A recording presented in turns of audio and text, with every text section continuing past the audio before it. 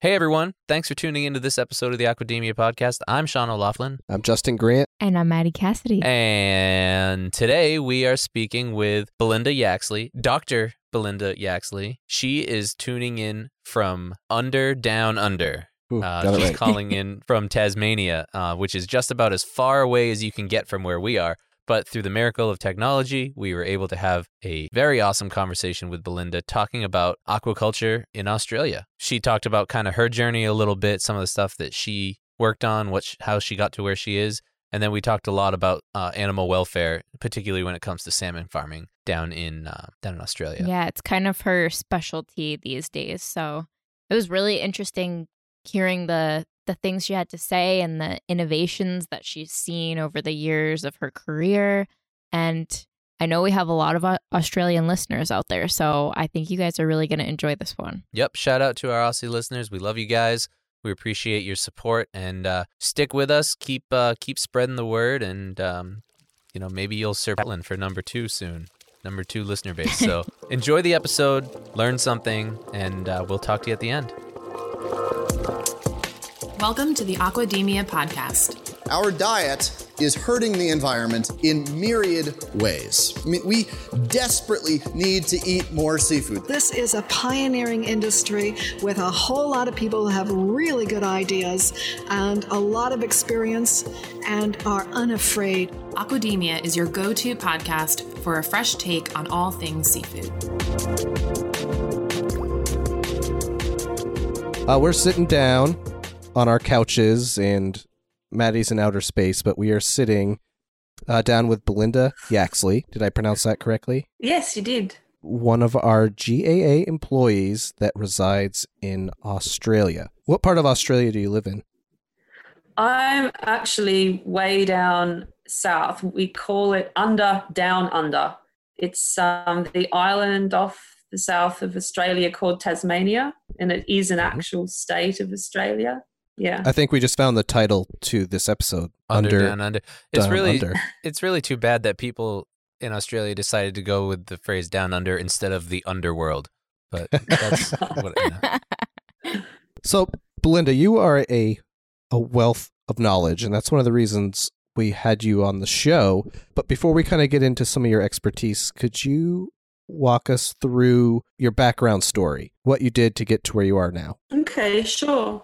Just in summary, I'll start quickly way back, because it does sort of set the scene, I guess, and give you a bit of understanding of why I am where I am today. But I spent a lot of time as a child in the ocean, in the mountains. I grew up in a beautiful part of Tasmania on the coast, where we have a mountain range running through the back, and we have all the beautiful coastlines. And so from a very early child, I was fascinated with flora and fauna, so with all the plants and the animals, and I'd be, free diving and getting abalone off the rocks and spearing my own fish since I can remember. So I've always had a passion and a love for the ocean and what it can provide for us, and also nature on land.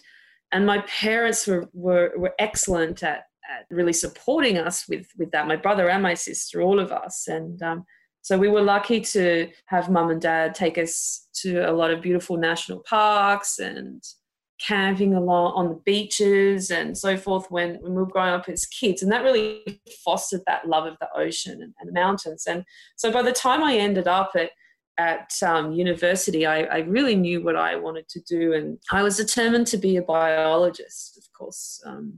And I ended up doing a PhD in zoology, and my formal qualification is a conservation ecologist. So I actually didn't get into water, though, for quite some time. Initially, I spent several years post-university working for forestry. So, interesting. Yeah, so I specialised in beetles that lived in dead wood, but I was the curator of the Tasmanian forest insect collection for many, many years, and spent a lot of time with my looking down a microscope and pinning and organising and identifying mainly beetles, to be honest. And So through forestry, I completed my PhD. Unfortunately, the green movement was pretty strong during that time. And whilst I was working for the conservation biology branch within the Tasmanian forest, within Forestry Tasmania was the formal company's name back then, forestry pretty much, a lot of it got shut down. Tasmania is 52% of the state is under reservation. There's a very strong environmental pressure group or groups here and within Australia who deem forestry as being bad for the environment. So halfway through my PhD, I got a phone call saying, sorry, but there won't be a job for you when you finish. So that was really sad. But yeah, but it opened up an amazing opportunity. And, I'm always the type of person where I look at everything sort of half full. And I kept going with my PhD because it was a good tool anyway for forestry, and forestry exists here today and still, it's still happening, but just not to the intensity that it was. So my PhD was not worth anything. It was still valuable. However, towards the end, I was approached by a Tasmanian salmon company, 2 companies. They had just heard about me through the grapevine. That's often how it works in Tasmania. I have rarely got a job through a job interview. Most often I've just been sought after, a phone call and so on to get work. So it's kind of nice because I don't know about you guys, but I'm not very good at job interviews, and probably stands to reason because I haven't actually had a lot of experience with them. And so a phone call was made to me by Linda Sams, who is Head of Environment and Sustainability for TasSal, and she said, we've got a problem. Well, she didn't say we've got a problem. She said, we've got a project that is a little tricky and we have been thinking about it for a while. We think we might need to put a consultant or somebody onto it, and would you be interested? And I was sure, why not? So I ended up coming into the salmon industry. I spent 2 years on the net cleaner. So this project was looking at, they were cleaning nets in situ. So the government wanted to understand the impacts of that to be certain that they were doing the right thing when they were allowing them to be used in the industry. So and was that like a chemical treatment or? No, I'll send you a link. They're actually fascinating things. They're literally a vacuum cleaner that is able to hold itself through suction, through pressure, with a motor on the side of the net, and they go up and down, just so like a pool vacuum. Vacuuming Justin, the net. it's a netba. Oh, yeah, It's like the Roomba, but for a net. Yeah, we're developing a roofba. Not to get off That'll track. get the snow off your roof. We just did. No, that's Automatic okay. cleaner. Off your roof. Yeah, so I spent the first couple of years qualifying and quantifying the biofouling on the nets because we wanted to develop some best practice guidelines for net cleaning, for in situ net cleaning, because we no longer lifted the nets out of the water, took them onto the net pad and were hand cleaning them and so forth. It was all being done in the water. And it is essentially like vacuuming your house without a bag, only thankfully the ocean's a little bit bigger and it sort of, moves everything away. But ultimately that's what it was. And so they wanted to understand if there were any impacts and the footprint and so forth and the actual biofouling species on the net. So I spent the first 2 years in the salmon industry looking at that and completing that project. And that was fascinating. Again, it was invertebrates, but of a different nature. So there was a lot of bryozoans and cnidarians and things growing on the nets, which was quite interesting. How was that transition if you were primarily working with insects and now you're working with some of the bivalves and some, I don't know, nudibranchs or whatever you had, some of the invertebrates that are in there? Was it, this is exciting, I'm no longer pinning insects to a board, but now I'm actually identifying something in the ocean? Or is it, now I'm in the water all the time and I'm identifying sponges that don't look like anything? What What was that transition like for you? It was really interesting because it was a whole new world. And although I'd and still was and do at the time, I love snorkeling and so forth, a lot of this stuff I really hadn't seen before. And I think the key there is I think you can pretty much adapt and do research in a multitude of areas as long as you have the skills to be able to research, to educate yourself or to find others that can educate you. And so I had to learn taxonomy of macroalgae, cnidarians, protozoans, all sorts of families that I hadn't sort of dealt with before. And it was really, really fun. And, understanding about nematocysts, because these guys were being literally churned up in a, off the net, sucked off the net and then churned up and then emptied out at the other end in a pipe. So, that was interesting in how perhaps that could impact the salmon and impact the marine environment.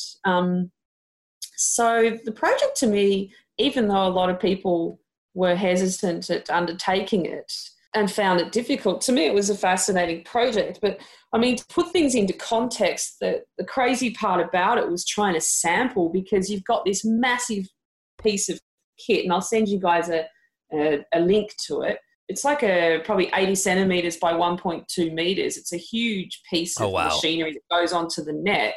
And the speed to which the water comes out is like crazy. So to get a representative and relevant sample from that you can draw any conclusion from was just crazy. And that was the thing that got them stumped for ages. Mm-hmm. But I tapped into my old man's brain because he's an engineer.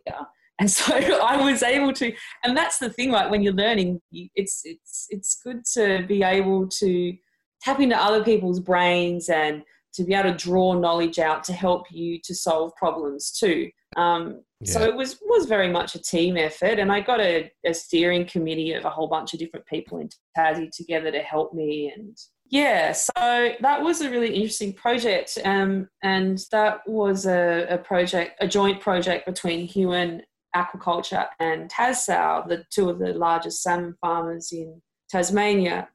But after the first year, TasSal saw my passion, I guess, and they employed me full-time.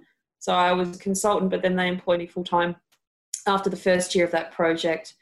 And then I went on to start helping with best aquaculture practices. So developed the best practice guidelines for in situ net cleaning in Tassie, and then once that project finished, I then started to help them with best aquaculture practices, because they were one of the first farms in Australia to become BAP certified. So how soon through that work did it take before you came on board with us?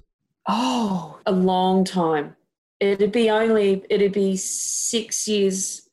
It'd be 6 or 7 years later that I became a part of the GAA family.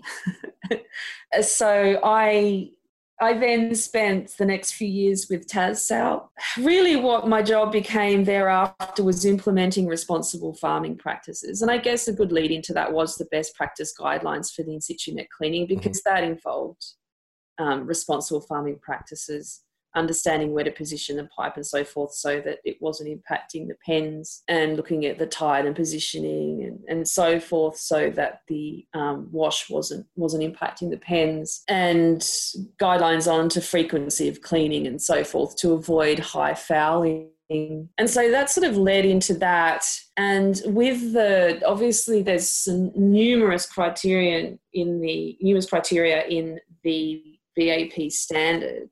So it took us some time to prepare and to be able to meet the requirements. And a part of that is developing these systems or these responsible practices. But if you look at it as a systematic approach and then engage the operations staff, so they can take ownership of it, because ultimately any of those responsible farming practices that you implement, unless you have the buy-in of the staff, then it just doesn't happen. So it takes a long time and a lot of investment to make changes to your operations to become BAP compliant. So I spent time working with a team on that, and then the supplier also asked for ASC. The retailer also asked for ASC. So after BAP, Tassal went down the Aquaculture Stewardship Council path for their leases.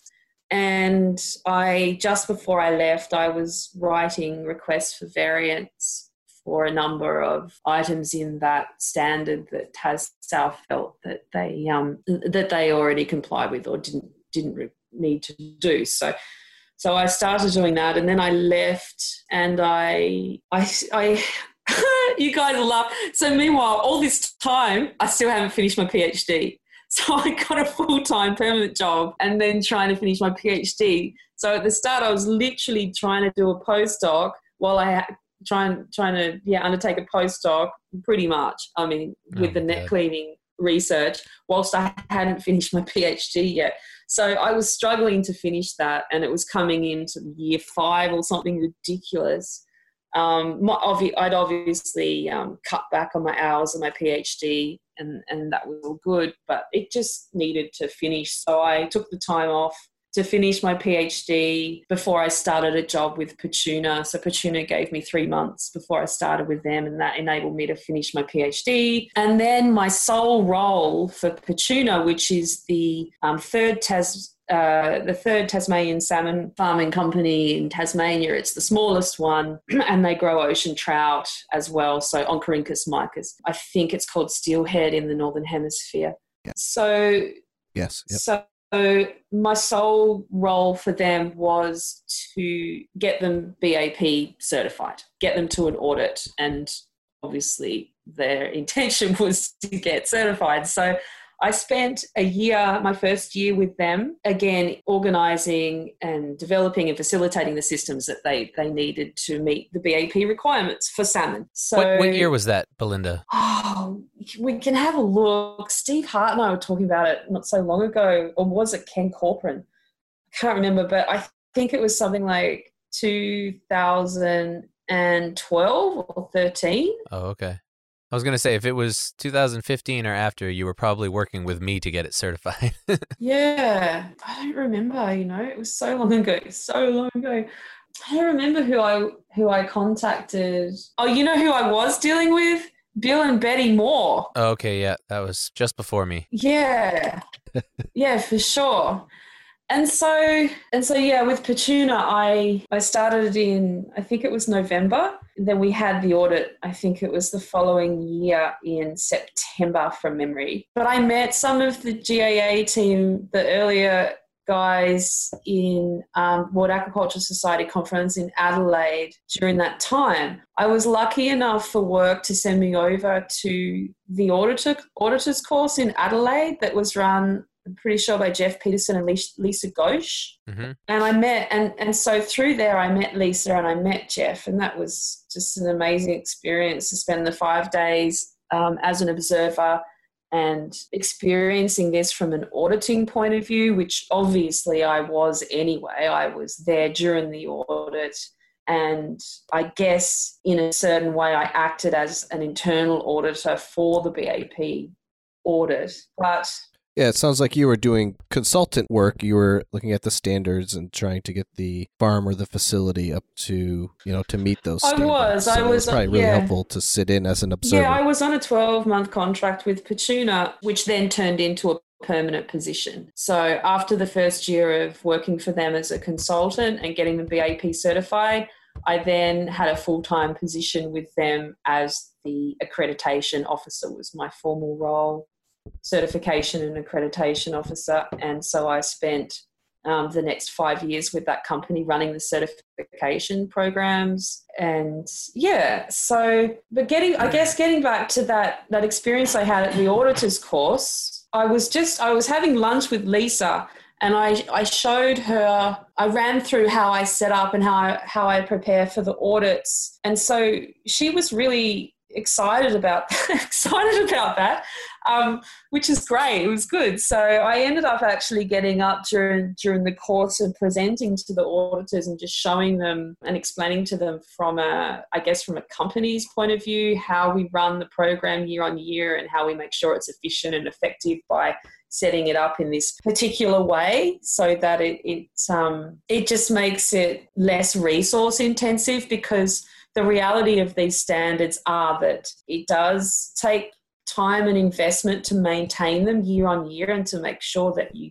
keep getting certified. And the reality of that from an operational perspective is that you don't necessarily recoup the value, the dollar increase of your products. So often you're just carrying that cost. Yes, it's true, it can open up to a more premium market, but is salmon, that's not generally the case. So yeah, so that was a great experience to be able to share some of that during that time, during that auditor's course in Adelaide. And I went back with having learned a whole heap from Jeff and Lisa. And then I sort of started thinking about the impacts that we have and what we're doing in terms of responsible farming practices. And so for me, I mean, I just felt like I really wanted to make a bigger difference. I wanted to make more of an impact than just the company that I was working for. And so, you know, I thought over the years that it would be great to be able to do that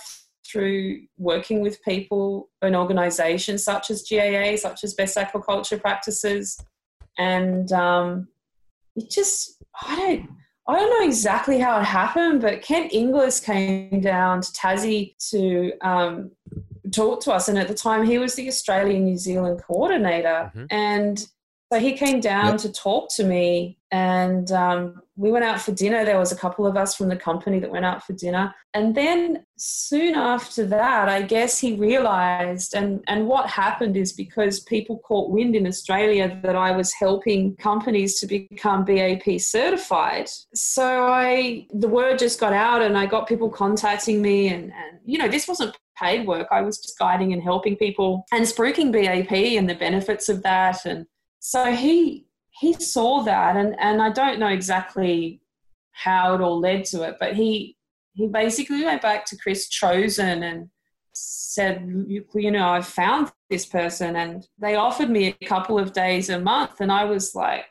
so happy. It was great. It was finally able to start working with you guys and to be helping people get certified and to be doing what I'm doing, but to be a part of the organisation and to be paid to be doing it. It was great. So that's how it all started, I guess.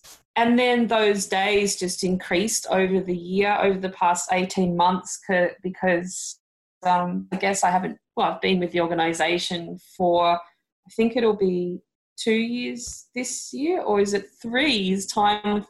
Yeah, almost 2 years. Yeah. So yeah, the days increased until it finally got to a point where Ken Corcoran calls me up one day and says, if we offer you some more time, will you leave Petuna? And I was like, yes, absolutely.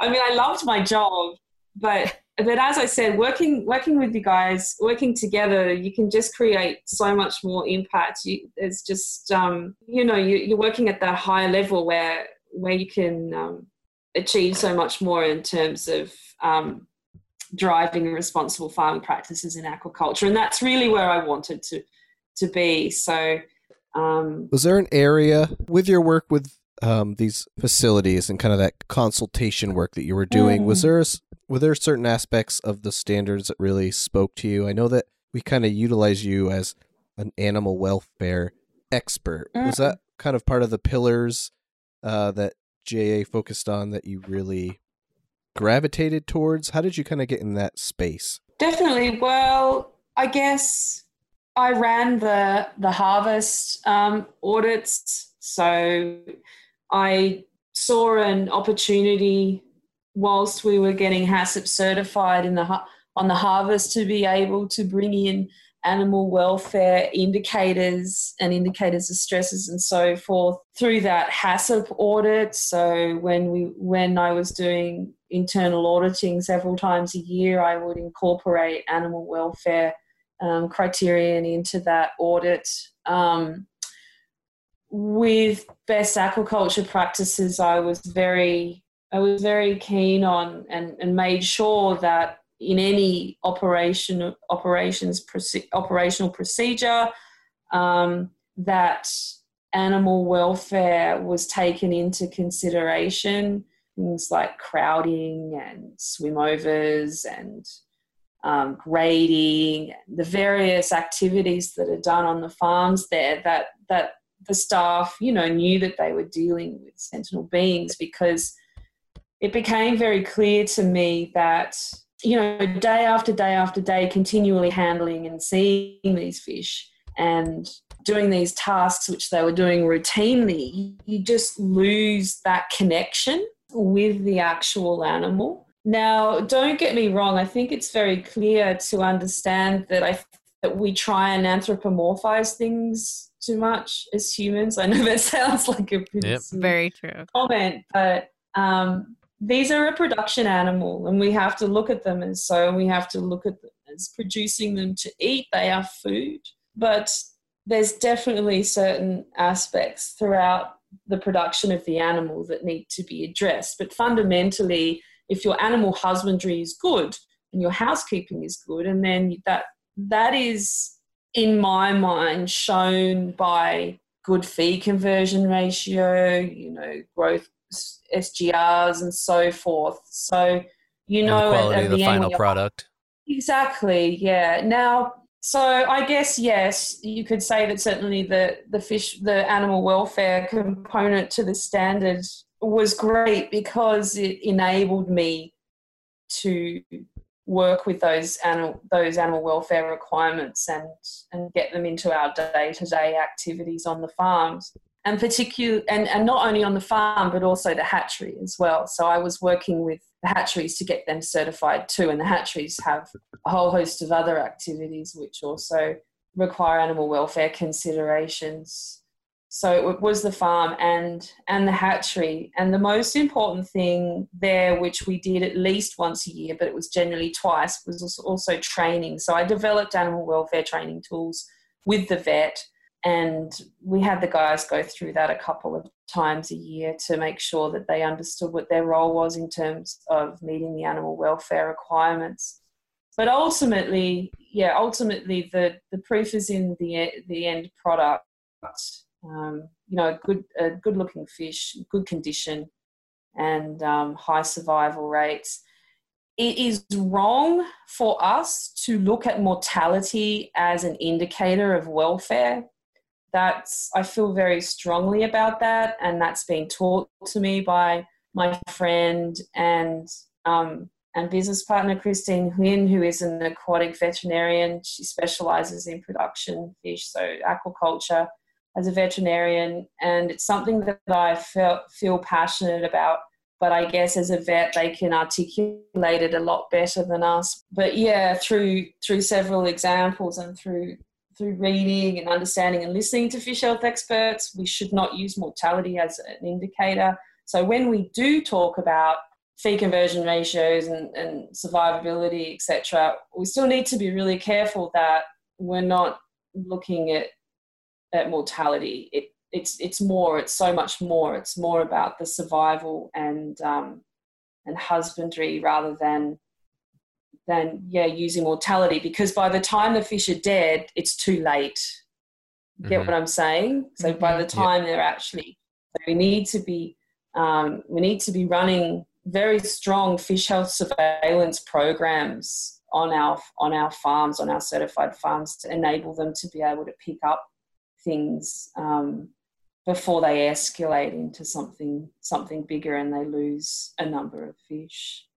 So you've been in this industry now for a while. I've only been working for GAA for 3.5 years and didn't have any background in aquaculture or seafood. And every year I'm learning something. It's like every day I'm learning something new. But one thing that always speaks to me is how much change is happening in this industry all the time with innovative technologies, just all these creations that are being built to better the industry and disease management, stuff like that. And I'm just lab Mm. tests. I'm curious what you have seen, if we just focus on the animal welfare piece. What sort of Sure. technologies have you seen become available or are being integrated down there? What was it? Down Down, under. That's kind of changing how people are doing aquaculture down there. Vaccine development. We're very good at producing vaccines for our salmon very quickly. I mean, that's your ultimate weapon against viruses, Yes, right? yep. Mhm. So just recently, the last few years saw an escalating cases of pilchard orthomyxovirus, POMV, and the companies have successfully worked with the government to create a vaccine, which is proving to be quite effective as far as I know. Now I'm sort of on the outside of a lot of this. I don't have the privilege of getting the news really fast, but I'm keen to learn and to understand how effective that vaccine is. It went through its first trial, I think, midway through last year. So the results will be in this forthcoming production cycle. But vaccine development is something that is really, I guess, the most powerful tool to be fighting viruses. Ultimately, it's interesting. You sort of track along as a salmon farmer and you think you're going okay, and then boom, a few years later there's a virus, and then you combat that virus and you get that under control, or bacterial infection, whatever it might be. And then sort of every few years there seems to be these viruses that occur in salmon. So everybody's really keen to keep on top of and ahead of that. And also, I guess, amoebic gill disease is up there too for trying to find a way, particularly in terms of animal welfare. The stresses that are involved for the fish, it's the handling. So with amoebic gill disease, they need to bathe them in fresh water. And whilst the fresh water isn't an issue because it's inert, it's just the stress of the fish getting them into the liner and so forth, and the handling. It'd be great for us to be able to manage amoebic gill disease in such a way that we didn't have to do that. And there's various technologies that are coming along there. I believe there will be, in terms of now they're getting well boats and bathing through well boats and finding softer, I guess, inverted commas, ways, less damaging ways or stressful ways of bathing the fish in fresh water. But well boats is not a new thing to the salmon industry worldwide, but it's a new thing for Tasmania. And every country has its welfare stresses in terms of its species. And I speak specifically to salmon here because it's what I've had the most experience with. But so, for instance, in Tasmania, we don't get sea lice, so we have no problems with lice. Whereas if you talk to a Scottish salmon farmer, it's a different story. Yeah, absolutely. And it's been great to be able to travel to some of these places and see firsthand how they're managing it through through RAS and so forth. Now, does that have to do with the water temperature, I'm assuming, for some of these diseases or sea lice, things like that? Yeah, currents, distribution. Yeah, I mean, you could say they just haven't made it here yet, but I better touch wood. Yeah, knock on wood. Because that would be terrible. But yeah, I suspect so. I suspect it's just distribution and then the inability to be able to expand their distribution, whether it be through currents and through water temperatures. But that's an interesting question, actually. Sometimes people ask the most obvious ones, and it's not something that I've looked into because it hasn't been an issue here, but definitely something that I've recently taken up because of undertaking the animal welfare project. I've been a part of the reviews of the animal welfare section for the finfish and for not for the finfish, scrap that. For the salmon with John Forster, I've been working with him, and I've updated or asked him to update the animal welfare section to reflect more specifically on handling of fish and lice and wellboats. So I've read quite a bit into how they manage them, but the reason why they're not here, now you've got me thinking. I'm going to have to go and have a look. So for our listeners who don't know Belinda mentioned the Animal Welfare Project, and that's something that is being done. It's a grant-funded project, and what our part is in that is Belinda is helping us develop some content for a course that we're going to be housing on the Academy, and we can link to the Academy. It won't be up yet, but maybe if someone listens to this episode in the future, they can maybe check out that course. And Belinda, you were sending us that the content and some of the findings from that animal welfare research project that's been happening. And it's some really interesting stuff, particularly, the idea of fish being, like you were saying before, a sentient being, and us kind of either anthropomorphizing them or looking at them as, not really remembering that it is a living thing. And I can attest to that when I worked in a zebrafish lab. I mean, I would just go in, my job today is to go and kill 150 fish in this tank, and I got to kill 500 fish from this section over here, and you just throw them in a big bucket of MS-222 and ice slurry, and they're dead immediately, and it's nothing. It doesn't. It's like picking flowers, and so it's really an interesting. To me, it's a really interesting kind of thought experiment to think about, and an ethical thought experiment as well when we're talking about these fish having, they're living things and having personalities. We've talked about some when we anthropomorphize some fish have personalities. We were talking with Holly Froelich last week about cow-nosed stingrays and how they're like puppies. That it's not true. That's how we look at them, So why is that different for some species of fish and others? And that whole idea was really fascinating to me. Can you talk about that a little bit? And I know it wasn't a huge part of the Animal Welfare Project, but I find that super interesting. Well, it's more about Sorry to throw you off a little, but no, that's fine, because I'm come from such an operational perspective that it's that component to me of welfare is always challenging in the production system to apply. So what we need to recognize and understand as people growing fish and producing fish is that at each stage of our job, we are responsible for ensuring that fish is comfortable. Because ultimately, whichever way you want to pitch it, they're not in their natural environment. Now, you could argue that is excellent, because that means they never have to worry about food or predators, which is true. So therefore, arguably, are they less stress likely?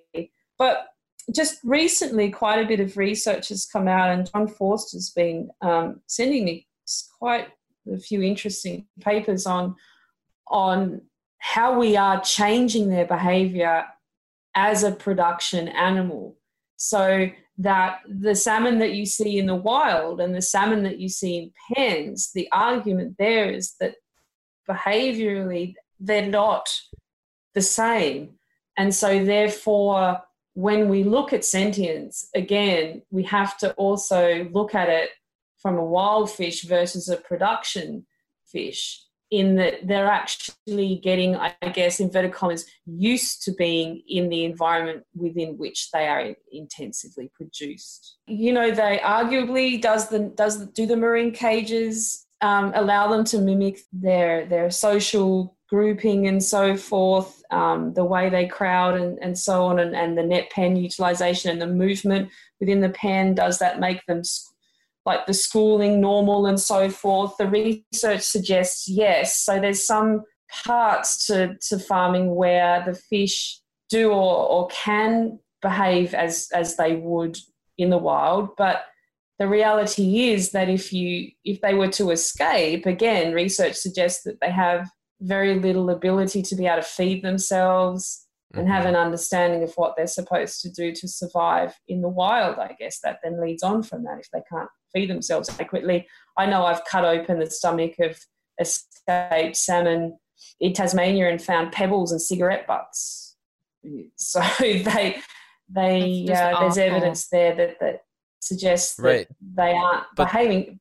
In terms of the workers, seeing them as sentinel beings, that approach really is at each stage of the production. And first and foremost, which is, I guess, where I try and lead people to in terms of welfare in a production system, is they need to understand the stresses at each activity, and they need to, when they're working, we need to fall back onto, which what ties heavily into welfare, and I've mentioned before, is the husbandry processes. So the better we provide them with the optimal water quality and as optimal growing conditions as possible within the constraints of the production system, the more comfortable that they will be. And so in terms of having a worker understand sentience and understand that the animal is feeling and sensing, and it understands fear, and it understands being comfortable versus being uncomfortable, it's quite easy to get them to understand that by relating that through their day-to-day job. Yeah. And that's what I've tried to lead us, to lead GAA, to lead us to the tools. And sentience, there's no argument now. There was a paper that came out in September last year that suggests that the pain and reward system processes in the brain for fish is really similar to those of humans, if not identical. So I think the argument that can fish feel, it's been over for a long time. And in my mind, you always err on the side of caution. So for me, they always could sense and feel fear and pain. Mm-hmm. But and that's where new innovative technologies come in, such as when we spoke with Mike Forbes from Ace Aquatech, the in-water electric stunning technology, which is just a faster technology, a faster stunning process for harvesting fish, so they feel less pain. Like instead of putting fish in an ice slurry where it's kind of a slower process, there's a lot of different technologies for things like that to reduce the stress and the pain in fish. So thermal shock is not considered to be welfare friendly at all. But it's how it used to be done. Well, so. to be fair to people that utilise thermal shock, it can be done well if it's, it needs to be done properly. And I guess that means ratio of slurry to fish, understanding exactly that, understanding the percentage of salt in the slurry, understanding that there's a thermocline that is created quite quickly in your bin when you're putting your fish in there, so that you need to use oxygen and there needs to be mixing and so forth. So there are certain ways to which thermal shock can be improved to deliver the welfare requirements that you're looking for. But again, it's about effort and understanding and time, and often a production system, aquaculture production system doesn't necessarily have the resources or time to do a lot of research around this. So a good example is the Australian Barramundi Farmers Association. They've been using thermal shock for many, many years quite successfully in terms of its ability to render them insensible and, to kill them, but also it doesn't impact quality. Right. And so they've engaged with a researcher who's looking into a number of welfare indicators as well as that leads on to quality. And one of them is actually rendering insensible prior to slaughter, and how do they improve that? And certainly they will be doing, I suspect they will be doing in-water electro-stunning trials. But if you talk to a barra farmer here in Australia, they'll tell you that the thermal shock is quite fine. Now, I've actually audited some farms on the welfare of barramundi, and I can tell you now that as long as the ratio of ice to the fish is appropriate, the fish die very quickly and painlessly. But yeah, it's a matter of understanding the limits and the balance for that. Do you know if Tricane is still being used for that as well? If what, sorry?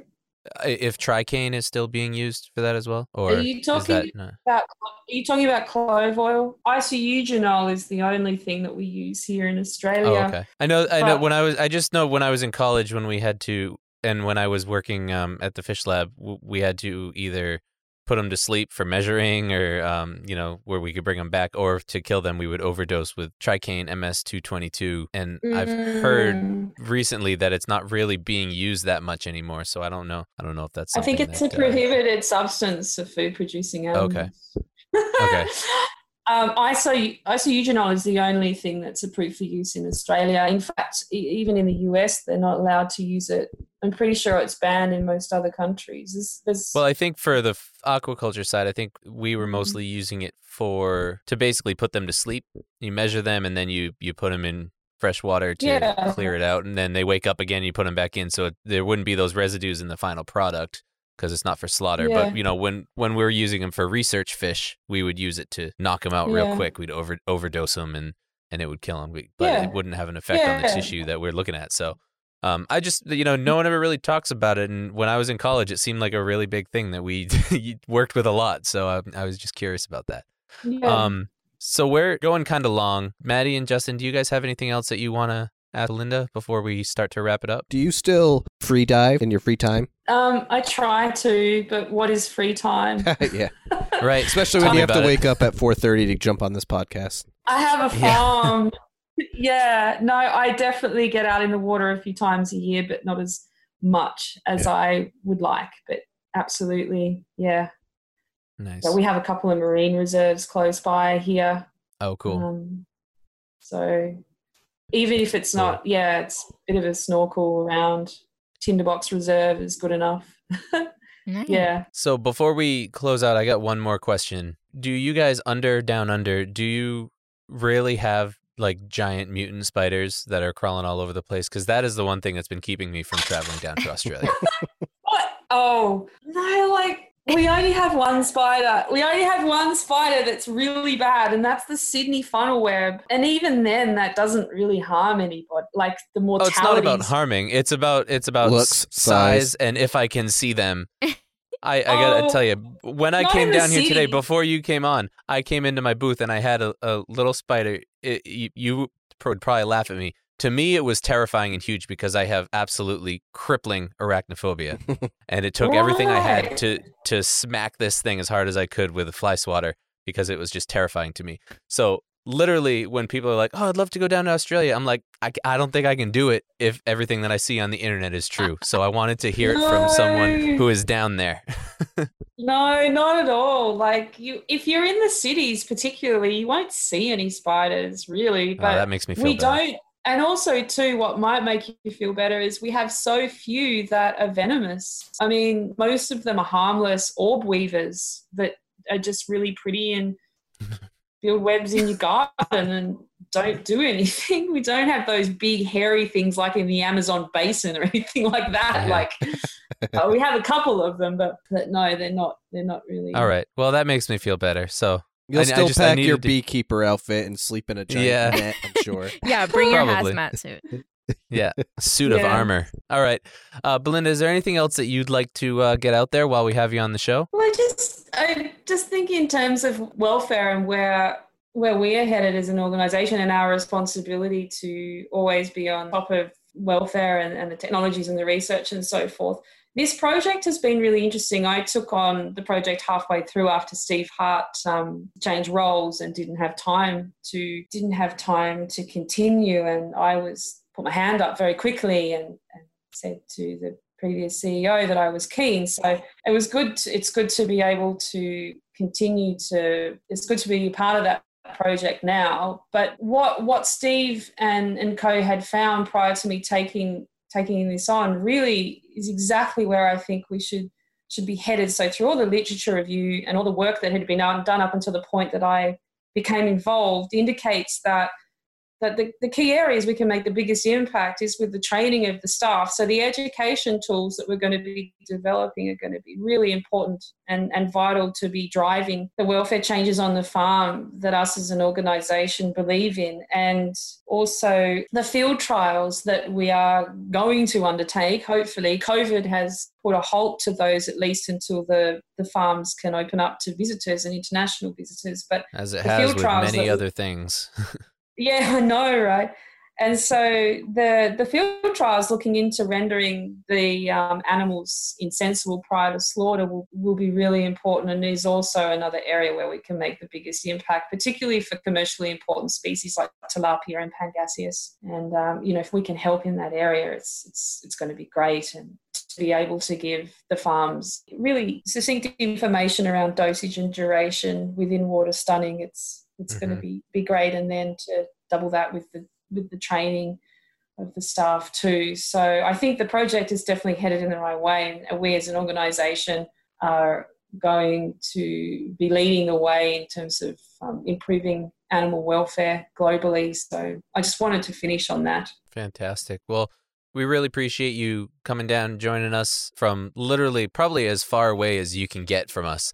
The Antipodes. Really, Yeah. So if any of our listeners would like to contact you with questions or anything, are you okay with that? We do Of have a lot of course, listeners yeah, in of course. Australia. We do. Australia is our third biggest Listener base, yeah. Downloads. listener base. That's what I was looking for. Yeah, our third largest listener base is in Australia, and you guys are kind of neck and neck for number 2 with Scotland and the UK. So we have a lot of nice. listeners in Australia. Australia loves podcasts, and we love our podcast listeners in Australia. And if you want to contact Belinda, we will put her contact information in the show notes, along with some links to some of the animal welfare stuff that she's working on. And eventually, when we finish up the animal welfare course in the academy, we'll add that link in there as well. So Definitely. thank you guys so much. Belinda, thank you. Really appreciate you joining us, and we'll talk to you soon. Thanks so Yeah, much, it's nice Belinda. to see you, or nice to talk. Thanks. Yeah, thanks for Yeah. waking up You early too. and doing this. Yeah, go get your day started.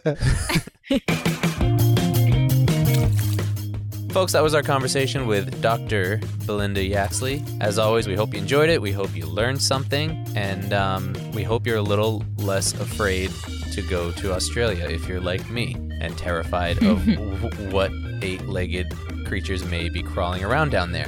I do feel a little bit better about that. But obviously, that wasn't the main topic, and I learned a lot more than just that in this conversation. So I'm really excited to hear what's coming in the future with technology in regards to these vaccines that she was talking about for some of the salmon diseases. I thought that was pretty interesting. Definitely. So remember to subscribe to Aquademia wherever you're listening right now, and leave us a rating and review, particularly on Apple Podcasts or Google Podcasts, Spotify, Stitcher, any place that you can leave a review. That really helps us get found and gets our content into more ear holes around the world. If you want to contact Belinda, her contact information is in the show notes. If you want to contact us, Justin, what is it? Follow us on social at Aquademia Pod, and don't call our voicemail line because we are not in the office and we won't be able to check it. And I also don't know what the number is off the top of my head, so that made it easy. Right. But you can email us at podcast@aquaculturealliance.org. That's right. Thank you so much for listening, and we will talk to you next time. Ciao. Bye.